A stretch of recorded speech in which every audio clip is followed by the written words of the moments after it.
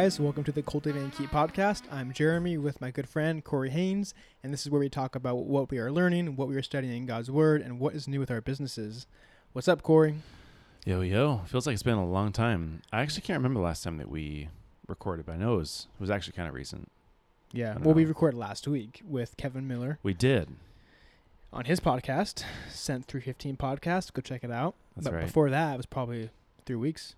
Yeah, I guess so. You know, early June-ish, right? But it's good to be back. Good to be back, man. Yeah, I cleaned my office out, and I had that like cardboard box with all of the recording stuff, and I got rid of that, condensed into a small bin. And today, before you came over, I was like, "Where is that bin?" I didn't know where it was, so I was like looking in the shed, in my closet, and I realized I put it underneath Connie's side of the desk. And so, yeah, it has been a while because I couldn't remember where it was. It's been long enough to be stowed away already. It's but that's the new goal. Whenever I'm done, I'm gonna put it all away and put it neatly away. Good idea. All my stuff is just like out constantly, especially in the office. Yeah, same. It's always been that way. And I was like, my desk. I gotta clean. I had it one morning where I was in my office and I was like, I need to like deep clean this. So I took everything out and like swept and like a good cleaning. Dude, felt good. There's sometimes when I'll start cleaning the desk and then I'll look at it's usually actually when I take my computer out somewhere, then I'll notice like the screen is all like grimy and then like there's all sorts of crap like on the keyboard, and I'll just go through and clean it, and then I feel like I have like a new level of productivity in me. I'm just like slaying away at the keyboard and getting through stuff, and I can like actually see what's on the screen, and there aren't like all these specks where I'm like, is that part of the image or is that on the screen? Clean your screen? I'll usually just like do like a dust first. Okay. And then I'll just take like a wet paper towel. Really? On your screen? Yeah, not super wet though, and just to kind of like do a little bit of like scrubbing, and then I'll take like a like a glass cleaner or like a general purpose cleaner, just do like one little spray, and then kind of quickly go over. 'Cause on my old laptop, I didn't clean the screen for like 3 years. And because I was afraid if I clean it with something that would like leave like marks, and so finally I got. I think it was like like for glasses, like cleaner like that or something like that, and I did it all really well, but it like messed it up. It like along the borders, it left this like smudges and weird like marks on it. And yeah, it was a huge bummer. And so I have this new laptop. I've had it for probably a month and a half, and I haven't yet cleaned the screen. The screen's not bad yet, but I'm like afraid to do it. It's not that scary. I don't know. Me and Dejanay were talking about it, and she was saying like the same thing. She's like afraid to clean hers too. Yeah. It's definitely paranoid. Well, because you also spilled Coke on one of your old laptops. Yes, so thank you for that. That'll create some paranoia. Dude, that was back in, I was still in high school. No, I think we just graduated. You just graduated, yeah. But I was FaceTiming Nick and I think Ryan, some other guys. Yeah, and I was outside on the back porch on the table, and it was like dark out there kind of, and I put the Coke right on the edge of my laptop, and it just tipped right over. Classic mistake. They loved watching that. Oh, I can only imagine. They took screenshots of me like freaking out, and there's like one of me like with my laptop in the air above my head, like shaking it, like no, like that was funny.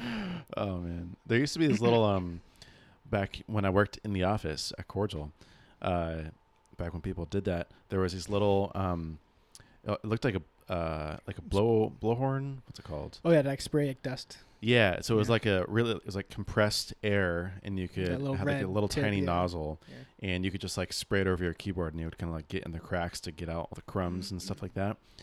And I remember doing that a few times and like being like embarrassed because I was doing it like in the middle of the office, and everyone could hear like the and then all this stuff was just flying off onto my desk. I would have to like quickly like brush it off before anyone knew how much stuff was coming out of my keyboard.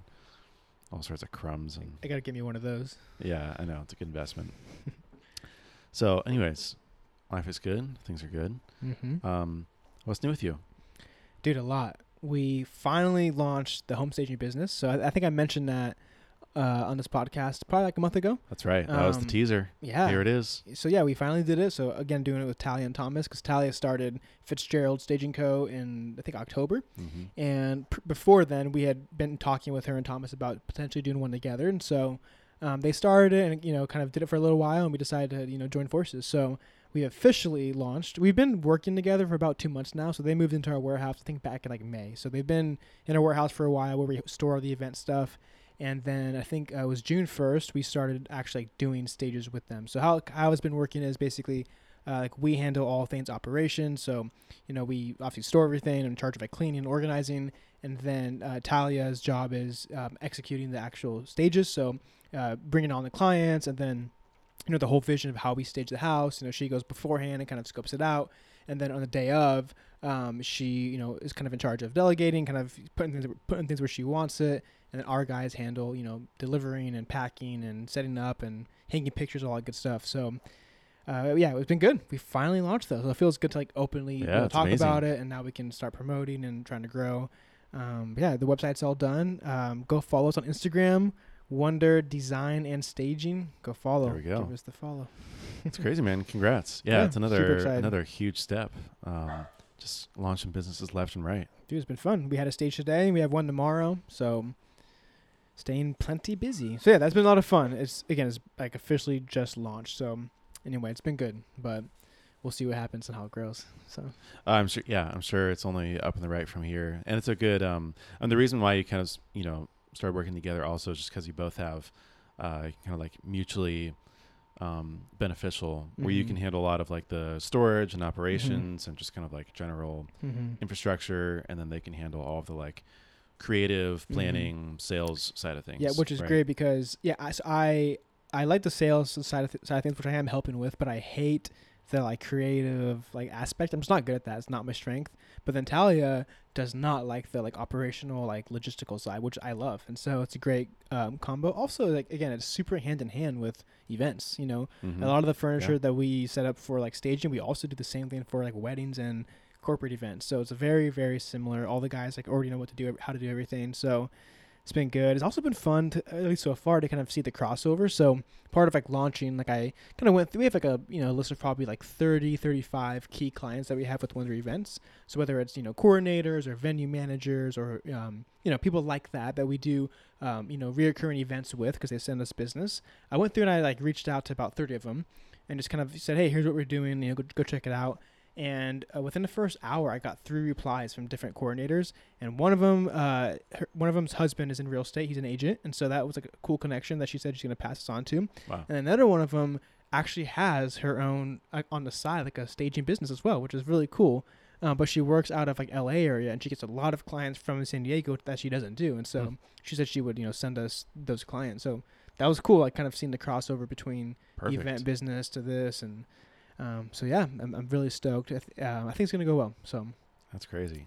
Kind of one of those things though. It never grows as fast as you want it to grow. So Yeah, it is what it is. But then you end up where you are, 2 years later with something like Wonder Events and things going great even post pandemic, and you just have to give it time. Yeah. Yeah, and then I think the last thing I would say about it was the launch took about 2 or 3 weeks longer than we planned. So when they moved in, like I think it was on May 1st they moved in. The goal was to officially launch it by June 1st. I'm sorry, June 12th was our like launch date, and we didn't do it until I think it was July or June 31st we finally launched. So it took about 3 weeks longer, but that's fine. So no big deal. Yeah, it's going good, man. That's awesome. Yeah, I just love and admire how you keep finding new ways to like make use of the same resources for different businesses. Like, I don't know. I feel like both listen to the same types of podcasts and I follow tons of people, and I've never heard of anything particularly like this where they are very different businesses, but they're very similar and use the same types of resources, which is just like super, super smart. And so we gotta get at least one more. There's one more somewhere in here. Yeah, I mean, I think I don't have any ideas yet. Big trucks, strong guys, events. I gotta find something. What I think we'll like for sure get another one. I think. I mean, there has to be something. I don't know. Yeah, it's gotta be something. My next idea would be I would like to buy like a pool cleaning route. I think I was telling you that. Just like maintaining like people's pools and. But I want to buy one, someone that already, I think you can find these guys that have been doing it for 20, 30 years already just to sell it. And so it would come with a clientele, hopefully, like a truck and some equipment. So I'd love to do that and like work it for like a month or two, kind of learn it, and then hire someone just to like do it. That could be fun. And then that might be the next one we try to do, but that's kind of different from what we're doing now. So I wouldn't use all the same resources. I mean, we could probably use like the warehouse. That's about it. But it's pretty different. It's very different. Yeah. So gotta be another one that's like more in line like moving events and staging. So yeah, if you're listening, have any ideas, let me know. Maybe we can partner. Never know. You never know. Right now it's the trifecta. So to put one more on there, that's a big one. There's Brent Beshore, who we're going to. It might be Beshore. I don't know. I've just been saying Brent Beshore, so sorry, Brent, for mispronouncing it. But he's going to be on the podcast in the next coming months. We're scheduling with him. I'll be following up with him in August, probably record in September, maybe release in September or October. He's a really, really cool guy. I'll have a link to him so people can learn more about him before we talk to him. But one of their kind of like key businesses in their portfolio, they're basically like a buy and hold forever private equity firm, is basically just like a pool cleaning company that has a whole bunch of routes all in, I think just Arizona, like mainly like Phoenix, Sedona areas. So he knows all about that. Yeah. Oh, ask him. Yeah. I just read his book too. I finished it. So. Oh, really? Yeah. Yeah, that's awesome. Yeah, that's cool. That's really cool though. I'm glad to have Wonder Design and Staging.com and or on Instagram. Yep, for sure. Yeah, besides that, events are still going very well. I think I shared last time, but still busy. One of the hard thing is we find ourselves just turning away a lot of work right now. For really? a couple of reasons. One of the biggest one has been like inventory itself. So not so much just like we can't do it, but we're fully booked on items, which is good. That's a good problem to have. But we've also been getting so many just last minute requests. It's so bizarre because previously, like the last couple of years, most people, for at least if it's for a wedding, they'll book, like at the latest, probably 3 months out. Right. Most of them are like 6 months to a year and a half, to even 2 years out is very normal. But we've just been so many people that literally will book us like the week before. I mean, I had someone, today's Tuesday, I had someone sign a contract and pay for today, and the event is on Thursday. No. In like a day and a half, dude. They paid it like noon today, and I was like, gosh, like it's bizarre to me. How big of a wedding or event? It was like a smaller, I think it's like 40 people, but still, okay. I mean, they had a professional coordinator, so I mean, it is like a legitimate wedding. It's not someone's like backyard. It's like at a venue, so it's just so weird. And they were renting like tables, chairs, and like their ceremony arch. Like it was like some decent parts of like the actual wedding. And so anyway, that's been like a hard struggle. Is like I still need to plan and prepare and like get things ready, but it's also been hard because there's so many just like open events that don't close out. Like the quotes will like often close out like a week of, so that's been hard, but it's been good. And then we, again, like I said, we've still been turning events away, which I don't want to do, but at the same time, it's kind of like a sweet spot. Like there are some events that it makes sense to take on because they fit in with our route, but other events just like right out of the way and don't make sense. So kind of finding a balance with that. But since we've hired someone full time, it's been going really good. I mean, I have not been on the truck for an actual event in about 6 weeks. Wow. So that's been super awesome. That's a long time. Yeah, it's been great. So I'm very grateful. I've gone, there was one event, I think I went like met them there to kind of like get them started and helped out, but I left soon after. And then I've been doing like the staging stuff, but I have not gone to actual like, for our event side of the business. So that's been great. Everything's been going well. And we've been doing, I think one weekend we did 12 events and I still didn't have to go. Like they've been doing very well. So that is super exciting. That's been my goal like this whole time to like finally get to more of a business versus like my job. Mm-hmm. And we're getting there. So, we're learning, we're figuring things out and got to find a rhythm, but I'm super stoked. Again, you know me, that's been like one thing I've wanted for a long time. So it's been good and this has been fun. We've been doing some things to kind of make things more smooth. But one of the things we do now is like a weekly production meeting. So on like Tuesday or Wednesday, I'll meet with some of the guys. They'll come to my house, my office, or we'll go down to the warehouse and we'll just kind of go through everything like detail by detail in front of my computer. And we'll just like go through everything, all the events, all the logistical details you need to know, the layout, and kind of help prepare them. And then during the week, we'll get all the rentals basically ready. So we'll kind of like pull things off the racks, kind of stage our piles of events for the weekend. So that way, when the weekend comes, they just, back the truck up, load up and go. And just very like seamless and smooth. So it's been good. There's been some hiccups and some things we have to figure out, but nothing that's been crazy. So it's working. Are you like documenting all this like process that you're creating and, like all the systems you're sort of putting in place? It's a good question. That's one thing I was literally just talking to the guys this last week after the weekend. We're kind of like decompressing, what went good, what didn't. And it's one thing we talked about is creating like the standard procedures for a lot of these things. So I've started that and I have that in the works and we've been using some things, but there's a lot more I need to like really add on to the list. So yeah, that's a good point. You should get going on the Wonder handbook. Yeah, I have it. It started. I think I have like 15 pages so far. Okay. So it's something. But it needs to be more extensive, I think. Yeah. So.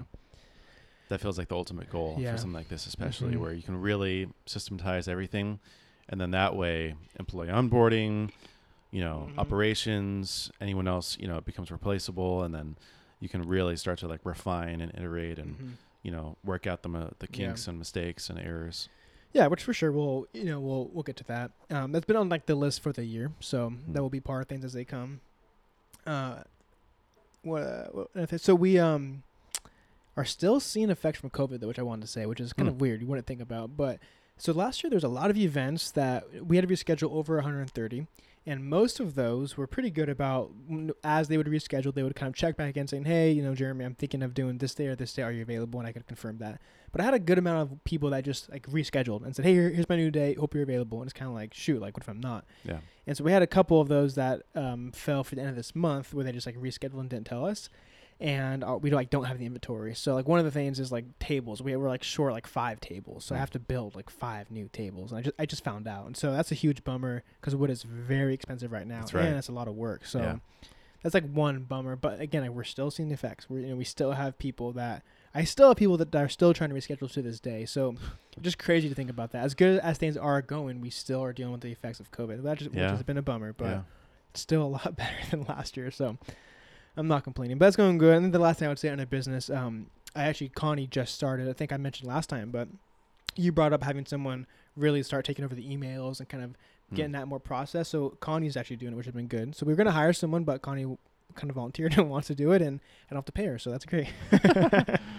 So she's helping me a lot now with emails, which has been great. She does a lot of just details and back and forth and following up and just hours and hours and hours a day. And so that's kind of funny. Today, actually, we were kind of going through, I was kind of showing her some things I do. And this morning I started, I think it was like around 7, I started doing emails. And I think I started the day with like 35, right? And I think around 9, I finally got down to, I think I got down to like 4 or 5 emails. And then she came in, we were talking through some stuff. And within an hour, the emails were back up to like, I think it was like 19, whatever. Just within an hour. And there's people responding from this morning. And so I was trying to show her like, this is what happens. Like, that's why I spend so much time doing emails, because by the time I get through them all, they start responding. Then I have to go back to them. And so having her help is going to be huge. So she just started like a week ago. So yeah, man. Amazing. So that's kind of the business update. How about you, man? Oh, man. Yeah, honestly, not a ton. And that's kind of like my update is that I've been learning that there's sort of like these work cycles. And I had mentioned it a little bit before, but I think one of the things that I really realized was that when there's good like work-life balance and like if I feel like I'm doing really well with work, then like my personal life is like good, and then I can like rest well and I don't have to think about things and I'm not stressed about it as much, and then that in turn allows me to go the next day and then like do good work again, and then I rest well again on the weekends or on the nights, whatever. But then if it's like if I don't feel good about my work or I'm not getting what I need to get done, then that bleeds into like personal life. And then that starts to suffer, which then has this like negative effect on work life. And it's like this vicious cycle. And so I'm like sort of just now like breaking out of, I think, like the vicious cycle a little bit, where I was feeling really stressed about work and just things not going like as fast or as well as I want them to go. And also just my own productivity, like just not getting done the things I wanted to, just for lack of energy and motivation, which then would go and affect my personal life, and like that just affects like sleep and all this other kind of stuff. So just getting out of that now, but I always have to remind myself that the two are very related, like way more related than I would think. And it's just so interesting how like they both influence the other, like they're not like these compartmentalized, independent things. They each affect the other. And so like you can't really like take the gas off on either one. You have to take time off, put your brain off of work, and you also have to be able to really get into work mode and not let that kind of stuff get in the way. All that said, things have still been going good, and I feel like through a lot of this, it's kind of funny because through a lot of the time that I haven't been getting things done, I've been doing a lot of thinking about the things that I want to get done. And that in turn has created some like vision and clarity about what I actually do want to do. And so now I have kind of like this list of like these kind of like big rocks, if you will, of like, these are like the major priorities. I want to create 2 more courses. I want to update my current courses. And then like the kind of content I create will be like finishing the swipe file that's being curated, building out like a really true newsletter, an automated newsletter, and then all of my Twitter content as well, which is becoming much more like systemized. So that's been good because I've been going back and forth about like summits and workshops and AMAs and community stuff and all sorts of ebooks and just all these ideas kind of like rolling around my head of just what I could be or should be doing. And I've just been sort of realizing that like less is more, and it's not about like doing all the things. It's about doing the things that I enjoy, and also the things that sort of like give me the best bang for my buck, so to speak, for like what I put into it and what it results in. So yeah. Has it been like a daily daily defeat of like, not getting done what you want to get done, or more like project based, or what has it been? Yeah, it's been like I'll have like 1 or 2 really good days of work, and then the rest is kind of just like dragging my feet, getting little things done here and there. Like your days getting interrupted, or I'm just not that productive. I don't feel like it, or I won't work as much. I've had some of those too. It's been weird. Yeah. Part of it, I think, too, is that, like, I don't know if I mentioned this last time, but I think with, like, COVID restrictions being lifted and it being summer, I'm like, I just want to get out. I just, like, want to, like, do fun stuff again. And have you been working from, like, the park or anywhere cool, or been home most of the time when you work? No, so that's the other thing. I definitely want to go out and work from other places, and I've tried to a few times, and it hasn't worked out, which has been one of the other things. So what, like, just like I'll go to a coffee shop and like just the Wi-Fi is crap. It doesn't work. Or like I went to Panera and dude, I love working at Panera because their tea is so good. Yeah, I like the coffee. I just work from their coffee. And their Wi-Fi normally is quiet too, clean and good Wi-Fi, but it was not good. Yeah, no, it was good. It was more that like that day I went to Panera and Monique was doing a little like market at the Well at Grossmont Center, and I just I was moving stuff back and forth. I had to pull out cash for her. It took me forever to figure out how to get my coffee, which is embarrassing because I hadn't done it forever. And like there was like the whole like contactless thing, and they're like, oh, I was like waiting for my coffee at the place where they give you your food, and then I was literally waiting there for like 15 minutes. I was like, hey, it says that my order is ready because I got the text message. They're like, oh, no, you just go grab a cup from over there. It's like, oh, really? So anyways, that, bro. I was planning on spending like, 3 to 4 hours working there. And I think I got like 45 minutes of working. Yeah. Stuff like that where I'm like, okay. There goes half your day. Yeah. Right. Half my day pretty much gone. Yeah. Other places, not so much work. Yeah, just been in my office a lot, which I think is part of the problem. Just need to get out more, just, vary it. I've been thinking about getting a co-working subscription specifically for that reason, just to like, new, fresh, get out of the house, kind of like kick me into gear a little bit. I would split one with you if we can, if that works. Yeah. So I'm with another friend who has a co-working space, and Nick? And yeah, Nick, and actually another friend, our friend Chris, and they both just started again, and it looks nice. It looks fun. Yeah. Sticker price is I'm a little bit hesitant about. I also don't have like a strict schedule, but it's also like I love being home, and I don't know. That's what I'm saying. Like I think sharing one would be cool because I don't want one full time, but yeah, right. 2 days a week, maybe 3. Just kind of like here and there, something like that. It would be cool. Yeah. Okay. We'll have to talk about that. Because I think I would like to do that as like all right, I'm just gonna get stuff done here for this day. I'm not going to leave until these things are done, and just do it. Even with Remy, sometimes I'll be on my lap and then I'll start barking at something, and there's a whole new set of challenges from working from home. Even though I've been doing it for a while, still feel like I don't really have it nailed down, and probably will never have it, perfected. But, yeah, that's been part of the story there. This is like a random idea, but since we're on the topic of co-working spaces, this has been on my mind, and part of this has been my conversation with Chris as well, because I think that, like I was thinking, okay, why haven't I got a subscription yet? And I think that we're still in this like old model. Like first it was like, okay, you like go and you rent an office and you have like a dedicated space just for you and for your employees. And then COVID hit and remote work happened, and like everyone kind of like shifted into this new era of working. And through all that, WeWork became a thing, and like a lot of co-working spaces were created, and they started charging per desk. And now I'm thinking like, I think the per desk thing is kind of old and antiquated and outdated. And that's not really like what I'm looking for. I'm not just looking to like rent a desk. I'm looking just for a space to go work from. And I looking for some of the amenities as well.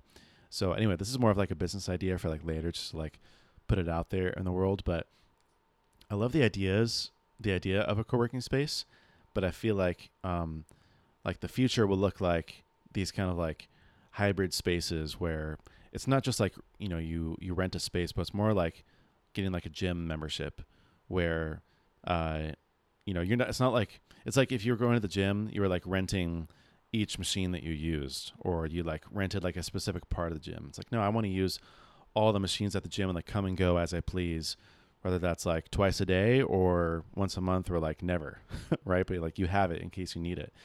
And a co-working space could be like that, where you just, you pay, I don't know, $100 a month for access. And they might not get you like a desk, but it gets you access to the space where there's common spaces, there's chairs, there's big old tables, there's, I don't know, like coffee on tap.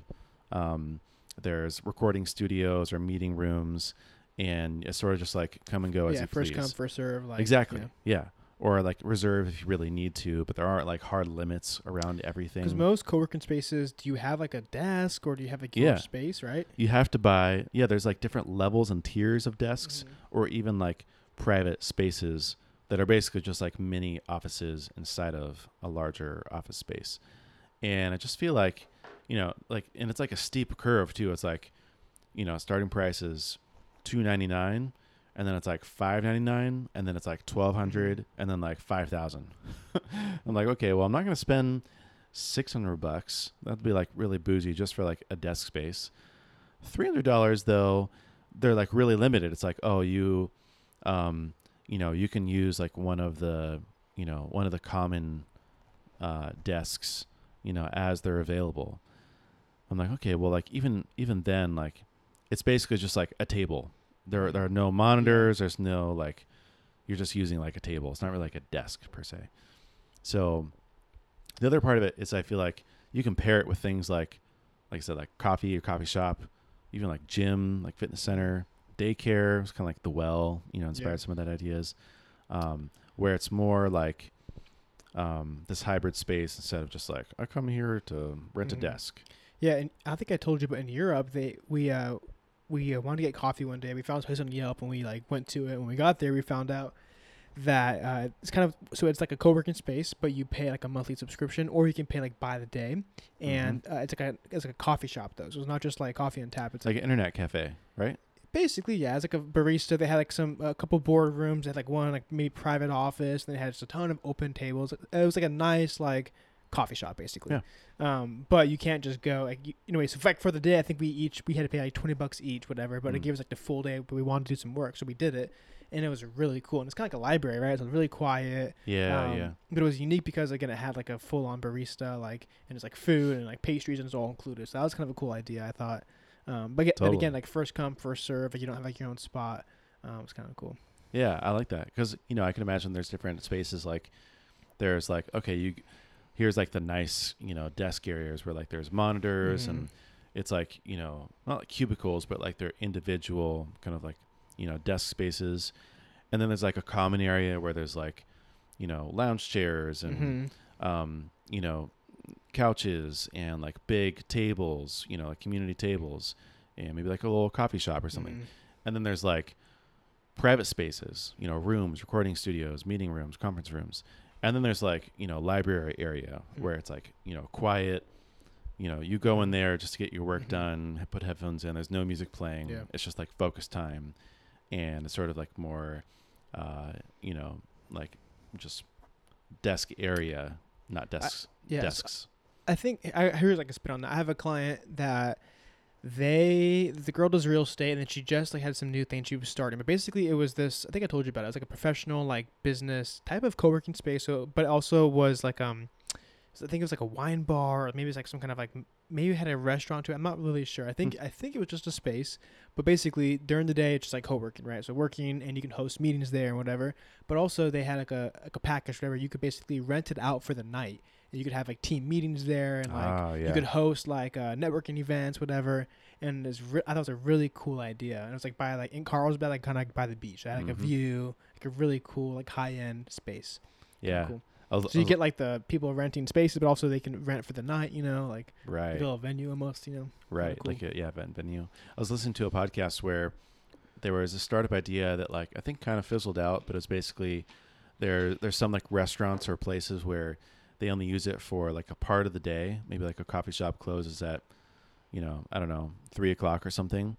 Or a restaurant opens for dinner. So like for like, 7 a.m. to, 3 p.m. Like no one's in there. No one's even using it.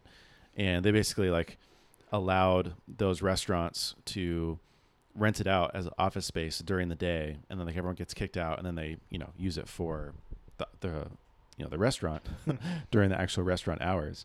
And it was like good, and then like something happened, or like they didn't get the adoption they needed. They raised too much money or something. But I feel like that's kind of an interesting spin on it. That's also cool. That's cool. And then you can like buy. It's kind of like a class pass idea where you have access to a whole bunch of different spaces for one price, and so that way you're not just like set on one location, but you can like go access any one of these that are available in your network. So we'll see something that's like that. Cool. One other update. I can't remember where I left off in the last one, but I think I had mentioned some like equity crowdfunding and even like angel investments. Yep. Did I talk about that? Okay. So wired my first 2 angel checks. How much were they? $1,000 each. Really? Yeah. Wow. That's pretty much like the minimum for something like an angel. That's like a very, very small check. Normally, like an angel check would be anywhere between like $5,000 and $25,000 is like the standard. But basically, both these companies, I had known the founders. Oh, that's what you personally. That's what you invested. Gotcha. I thought you were saying that was like your first monthly check you got. No. Yeah, I was like, Corey, hey, how much did you invest, buddy? No distributions yet. I won't see those for a few years. But both of them approached me and were like, hey, we'd love to include you, even if it was like a small check. And so 1,000 was the number that Monique and I decided on. That's cool. And it feels good. I think they're both closed. Like they closed their round. I think one of the first people to wire it. I'm on the cap table now, so get the investor updates. It's really interesting. Like I feel like from the outside looking in, before it was like this very like ambiguous, like what does it mean to be an angel investor, like to write a company a check, and it's like so simple. It's like email comes in, hey, you want to like invest, like sign this, pay here, yeah, sure, yeah, and they're like, okay, wire it here. Here's like this, DocuSign. Put your signature in there. Cool. Like log into this software. All right. That's cool. You're invested now. Like, oh, that was really, really simple. I'm sure it wasn't always like that. Yeah. We're spoiled now with technology and stuff, but it's actually very simple. And I've also made a couple of equity crowdfunding investments in a couple more companies. Also small checks. We'll see how those go. Sort of like long-term. Spreading your bets out, huh? That's right. Yeah. Portfolio small bets. I think I was looking at them. I think that there's, I think I have like 10 now that I've done. Really? Yeah, on the last like 6 months, which is pretty crazy. But I'll probably slow down after this a little bit.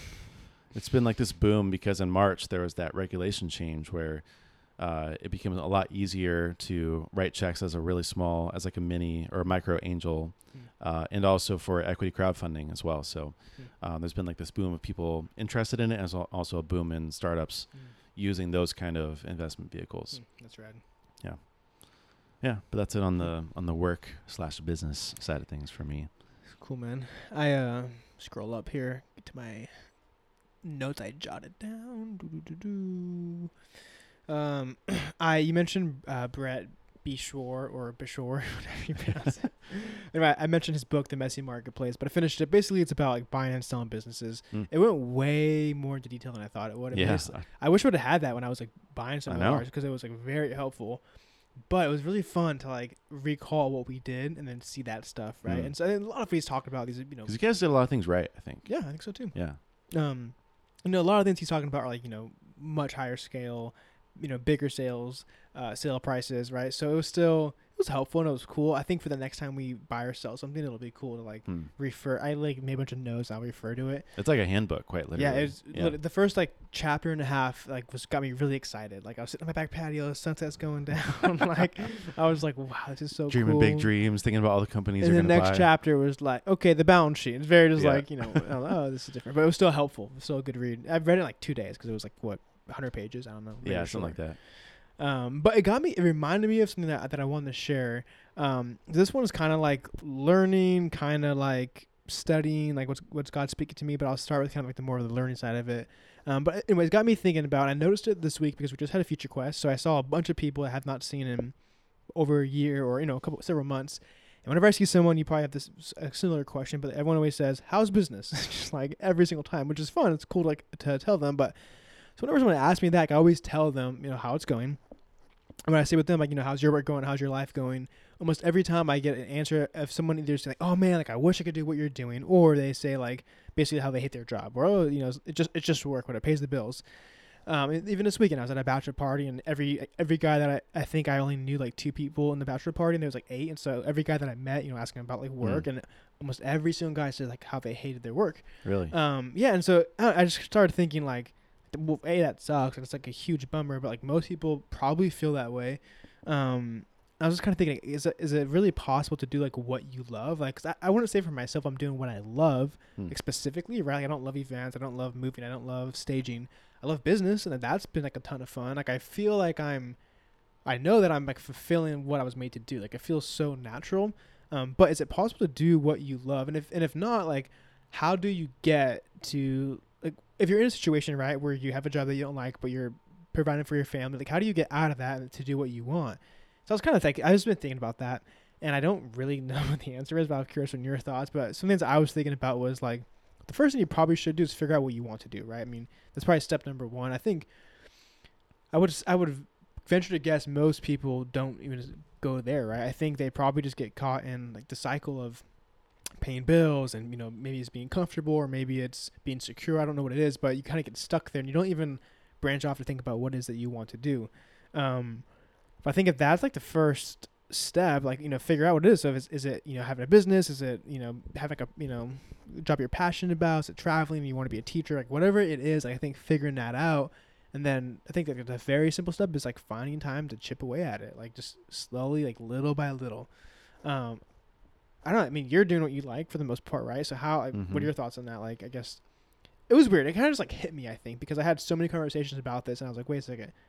I once again realized that most people like don't do what they like. They're just working, and it's so bizarre to me. Like, it's so weird, but also I feel because like it's, how do you get out of it? Like, I almost feel like I got lucky. Like, I love what I get to do, and it kind of just like fell into my lap and just like started doing it.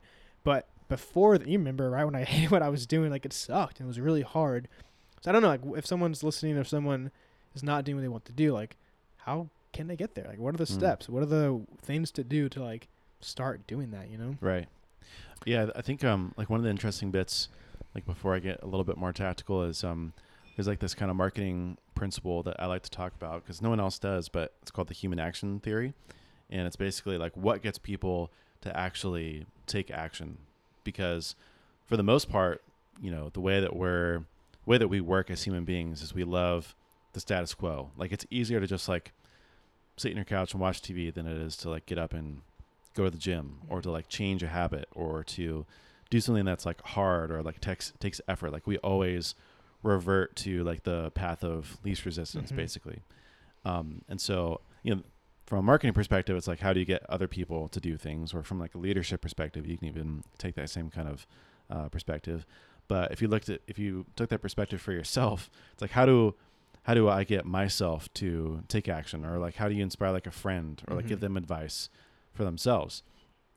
And the human action theory is that first you need to create dissatisfaction with the status quo, because if people are comfortable with their lives the way that they are, even if they're not happy, they can still be comfortable, then nothing's ever going to change. First, they have to be dissatisfied enough that they want change, that they're looking for something else, that they're so unhappy, and this is like a very morbid view, but they're so unhappy that, they're basically desperate, right? And then the second step is that they need to have a vision for what could be. So it's called the desired state. So there's like current state, and then there's desired state or future state.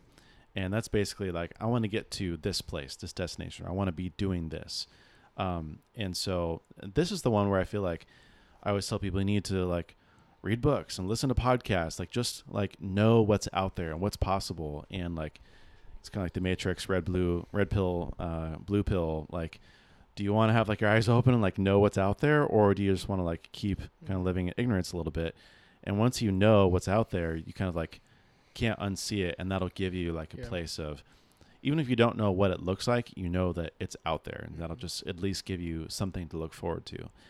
And then the one that always people always forget about is in step 3, which is basically like or an actionable, achievable path to getting from you're going from your current state to your desired state, basically like a bridge, you can think of it. So there's like this big chasm, right? Like right now, there's no way that you can get from where you are to where you want to be, but there has to be some sort of bridge that can help you cross that chasm and give you the tools, resources, mechanisms you need. And in that case, that's where I tell people you need to be, figure out like what it is that you're good at, like what are your talents and gifts, what are your interests, and like what are you just like innately curious about and passionate about, and like what that's where the whole like idioms like what feels like play to you that feels like work to others, and there's this whole like ikigai, like what are you good at, what can you be paid for, what does the world need, what do you love doing, kind of ideas. And then it's also like just what are like the tactical things that you could be doing. Is it like start a local business? Is it start create a course? Is it start a software app? Like, like what is like the thing? So I don't know, that's always the thing when I talk to people. I always try to figure out that first one. Like, are they really so unhappy that they are like looking for something else? Because a lot of people just say they're unhappy. I am unhappy, but like they're actually comfortable in their unhappiness. Yeah, well, I was talking to this guy at this bachelor party, and he was saying that, so he's a machinist, like downtown, and he basically, I think he runs like a large like CNC machine, and they cut solar panels, I think. They cut some kind of like solar product. And he said it's like this kind of dark, like dingy warehouse downtown by the harbor, and he works the night shift. So he works from like, I think it's 2 p.m. to like 11 p.m., whatever it is. And he was saying like every day when he's on his way to and he lives in Mexico, so his day is like a 12-hour day. He leaves his house I think around 11 to get to work by 2. It takes a long 2 time. 2 a.m. 11 a.m. He starts work at 2 p.m. in the afternoon, and then he works until 10 or 11 at night. Oh wow! But he said he'll leave his house at 11, gets home like after midnight, so it's like a full like 13 hours. And it just sounds like horrible. And he just said like he was saying how much he hates it. He said he's like walking into work, he just feels like, oh, I hate this so much. I cannot believe I'm gonna spend 8 hours here. And I just thought like, whoa, like that really, like that's sad. That really sucks. But what you're saying is like, maybe he's just complaining. Maybe he is not like to the point where he can't bear it. He's not like super uncomfortable. And it's not like pushing him to like the vision, like the next step. Yeah, I don't know. I mean, I think that step 2 also has a point in there where sometimes you need something as like a catalyst, as like, this is like my new hope or like goal. And that in turn creates kind of enough dissatisfaction to where you feel like you do need to do something about that dissatisfaction. Yeah. So that, the two kind of play hand in hand. But I think there's a lot, Monique's brother just graduated high school and he's 18 and he's thinking about what does he want to do for work and major in. And I don't think it's super clear for him. And, so I told him before, hey, if you ever want to talk about this kind of stuff, I'm an open book and we'll have to sit down and workshop ideas. But even then, like, I feel like now, the thing that I always try to tell people is don't think about so much of what you want to do, but who you want to do it for. Because at least for me, I've found that there's a lot more satisfaction in the things that you do if you like the people that you're working with, or that you're working, I guess like the end like market basically that you're in. If you like despise real estate agents, it doesn't matter if you're a real estate agent, a mortgage broker, if you're a software developer for real estate agents, if you're a, whatever it is, like it's just your life is not going to be very fun. For me, like that was one of the reasons I took the job with Baremetrics, because I was really fascinated with software founders and operators. Like that's who I wanted to be. And that was just seemed like a really cool group of people.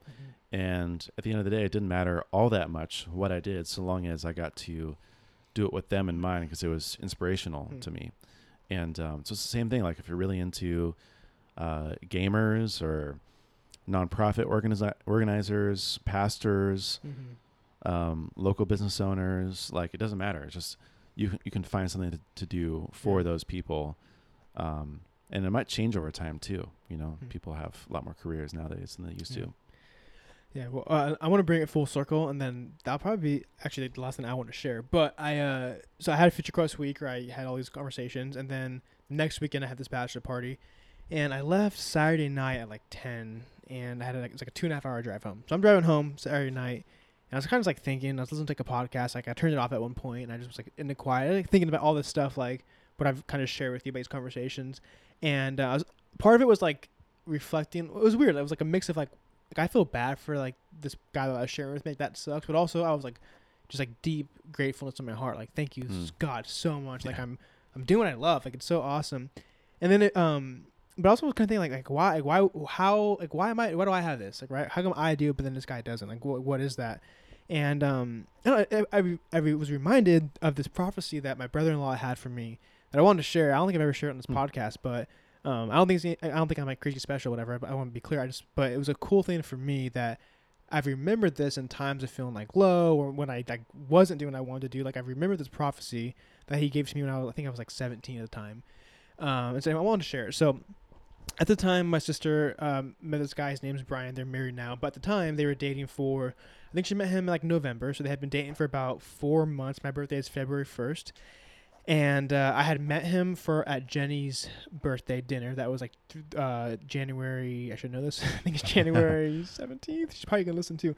Anyway, it was at her birthday dinner like 2 weeks before mine. And that was the first time he had come around our family. So family dinner. And in my family, we have a tradition of doing like birthday letters or like words of affirmation for someone's birthday. So at that birthday dinner, he kind of like got to see what we do. And then anyway, that's when I met him, right? So then 2 weeks later, it was my birthday. And he...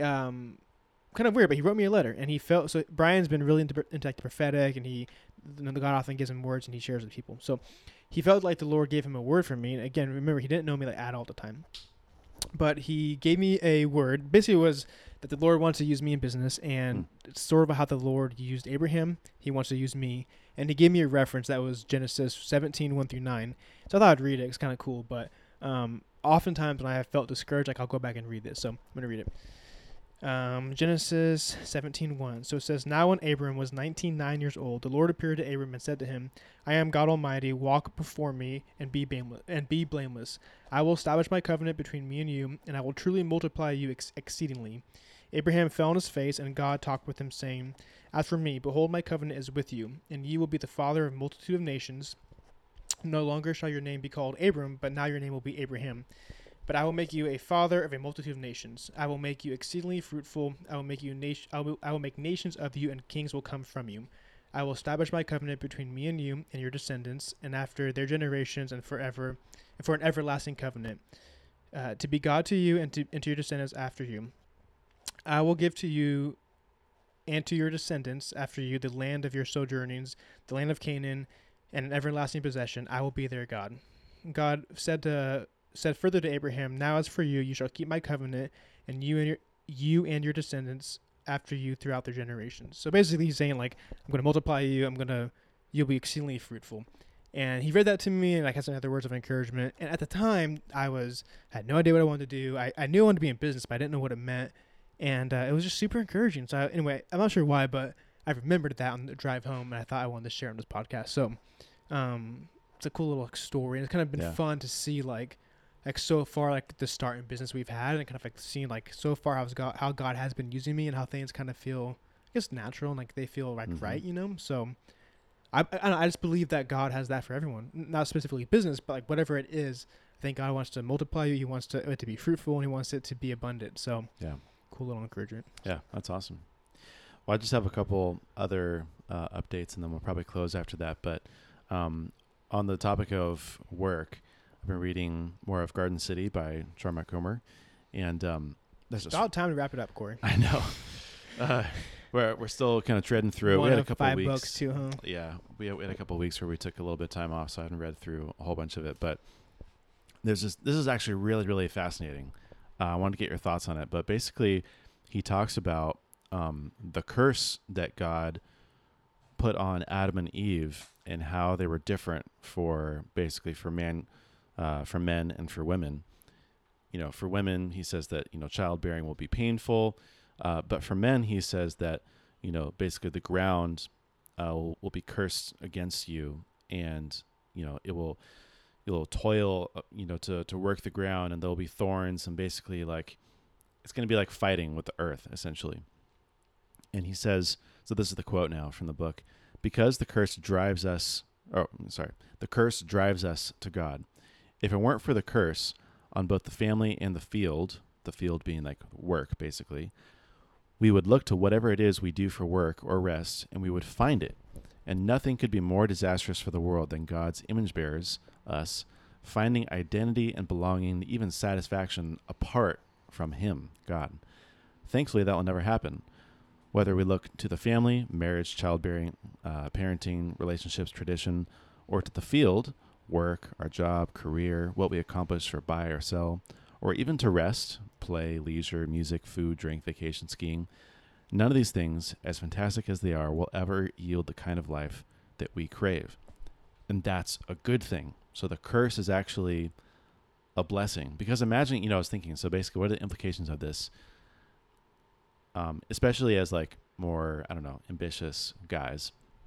I think about especially like people, I don't know, like big shots, right? Like Elon Musk and Jeff Bezos and whatever. Like ultimately they still, even though they created these amazing companies and insane amounts of wealth and super, super creative, like all basically the world's resources at their fingertips. They really wanted to, like, just, you know, an unfathomable amount of impact that they can have. They're still like, they still can't be satisfied by that thing. We can only be satisfied by God.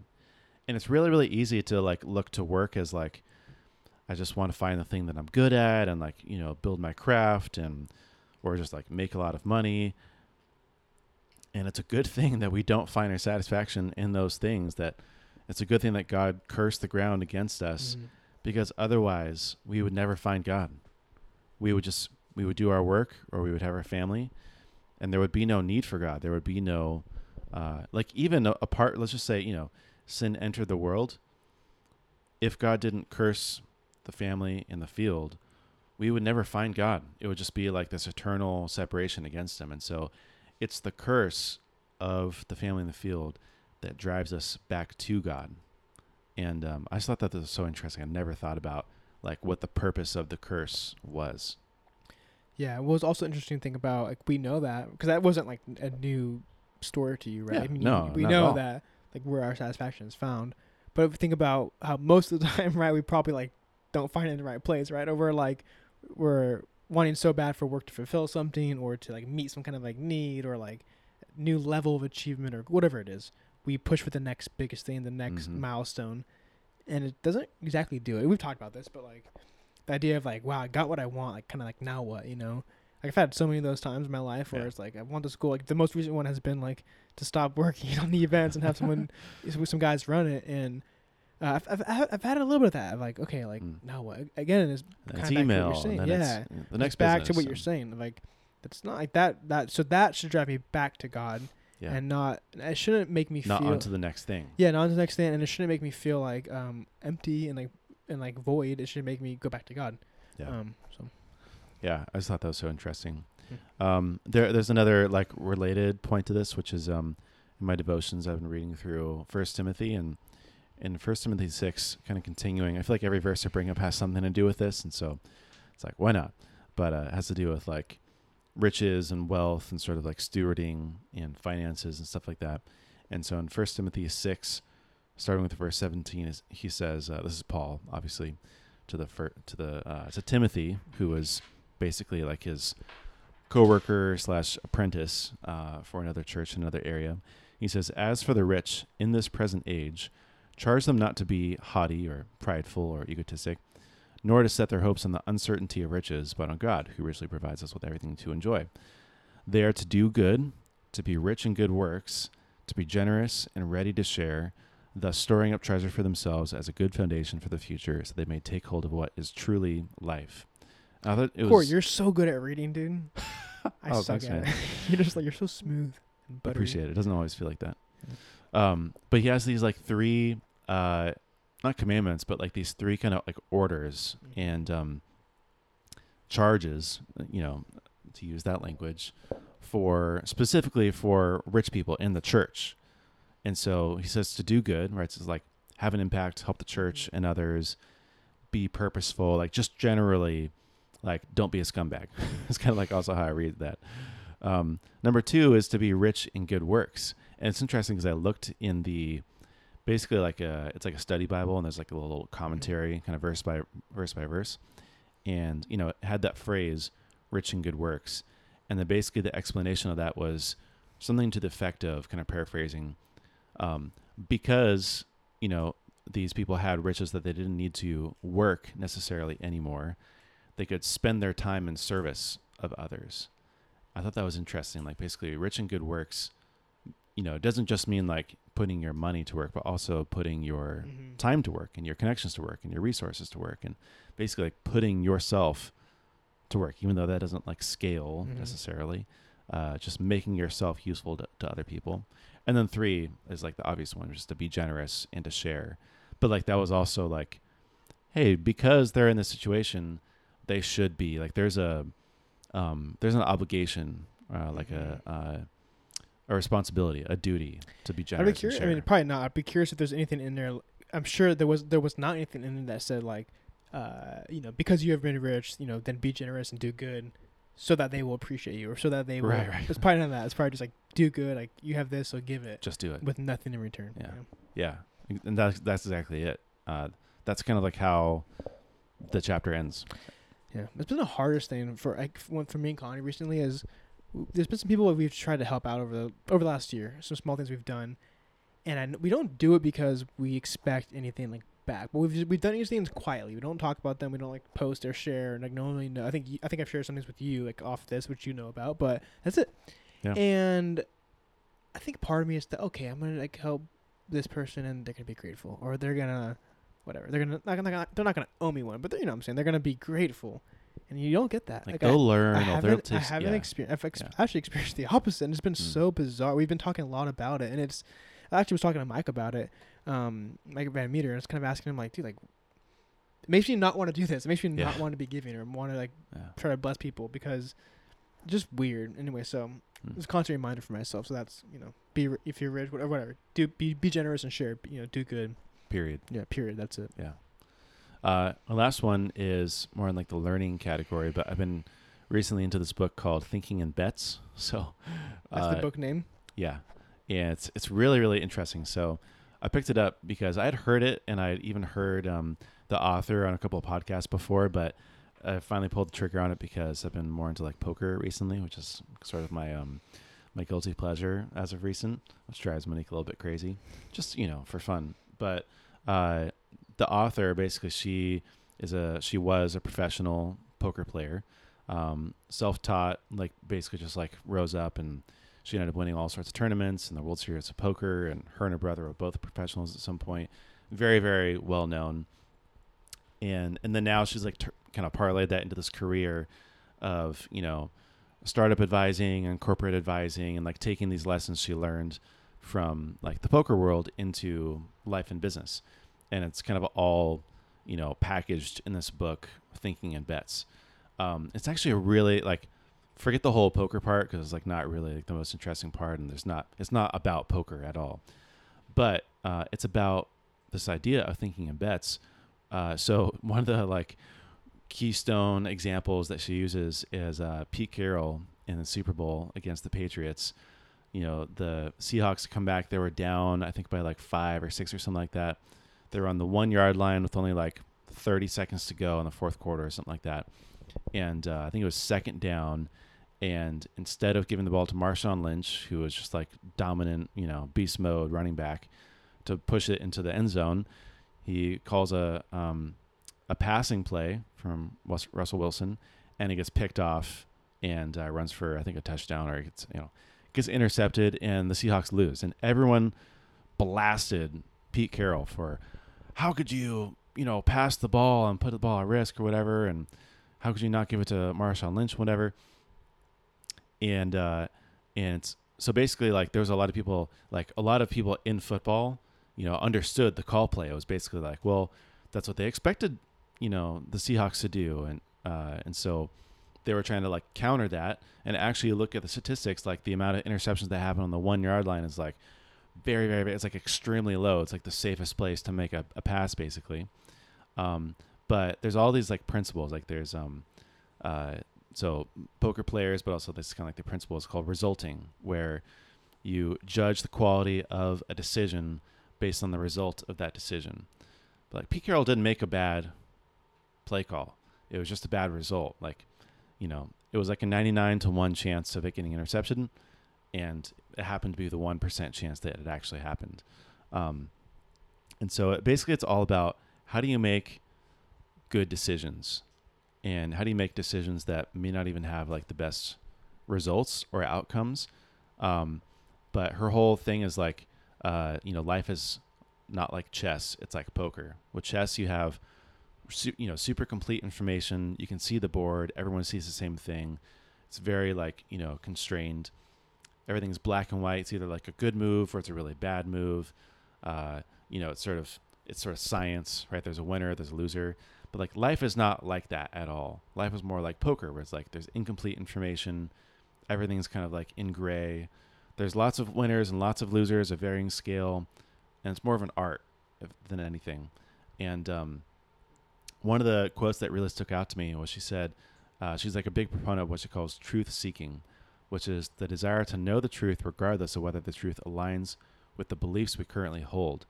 So her thing is that if you want to make good decisions, you have to have good beliefs, because your beliefs are the foundation for how you make decisions. The problem, and this is the whole reason why people make bad decisions, is actually because they have bad beliefs. And she has these like funny examples of, this guy was trying to do like a PR stunt to like promote selling turkeys like before Thanksgiving, and he like rented a helicopter and like dropped turkeys out of the helicopter, and then like turkeys can't fly, and so they just like were like splattering on the ground, like hitting people's cars. And he was like, I swear I thought turkeys could fly. He's like, well, yeah, you made a terrible decision because you had an incorrect belief about turkeys. And a lot of people just have incorrect beliefs about how the world works, how people work, what's possible, what's not possible, what's reasonable, what is good and bad. And, so it goes back to someone like Pete Carroll. He had a belief that making a pass at the 1 yard line was a reasonably safe decision. Lots of other people have different beliefs, but it doesn't matter. It's, good beliefs turn into good decisions. And the only way you can have good beliefs is if you're a truth seeker, is if you're okay with absorbing information that challenge your own beliefs. And she basically talks about how like there's this thing called motivational reasoning, where we basically, once we have a belief, it's like almost impossible to move that belief. And this goes across religion and politics and business and relationships. But like once you have something, any information that comes to support that belief, like you're going to remember that thing and support it. But anything that comes against it, you won't even look at it or consider it at all. So you have to take the approach of a truth seeker to like disregard all of your beliefs, and like any information you take from just a blank slate, and to, reconstruct, like constantly tear down your own beliefs, reconstruct your beliefs. That'll help you make good decisions. And in the end, hopefully have good outcomes, good results. It's kind of like this. So I was like, wow, it's a really interesting book, but that was like the highlight. That was good, and I want to read it. Do you consider yourself like a safe decision maker? Do you kind of outweigh like the risk versus, what you know about it and the reward? Like, how do you make decisions? I think so. Well, okay, so like one of the concrete examples I've been thinking about is this whole like startup investing thing through like angel checks and equity crowdfunding, because through all the like conventional wisdom out there, it's kind of just like spray and pray. Like if you're going to do it, you just have to like invest in everyone, because you don't know which one's going to turn into $1 billion company. I don't exactly agree with that. But I do think that basically, for the numbers to work out, like I have to say yes as many times as possible with a really concrete set of beliefs about what makes a good that makes sense. investment. And so I'm not just saying yes to everything, but I'm saying yes to everything that checks the boxes for my beliefs. And that for me, it's business to business, software, SaaS as a service, software as a service. I know the founders. I have used or know the product well, and it's a huge growing market. Like those are just like the sort of like the big ones. And it's like, almost impossible to like screw those up. Even for things like, stock picking and crypto, like, am I making good decisions here? Like it really starts to challenge like the way you think about things. Even, political stuff, like who to vote for, where does that decision come from? Like that definitely stems from your beliefs. But there's a lot of, here's the really interesting part. So I think we all know this to be true a little bit, but it's hard to like think about this for yourself. But they did, she talked about this research where they did a study of, they had fans of certain football teams watch the replay of a game, but they cut out all of the like referee calls. Like they didn't cut out the plays and like the calls the referees made, but they cut out basically like the decisions that the referees made, if that makes sense.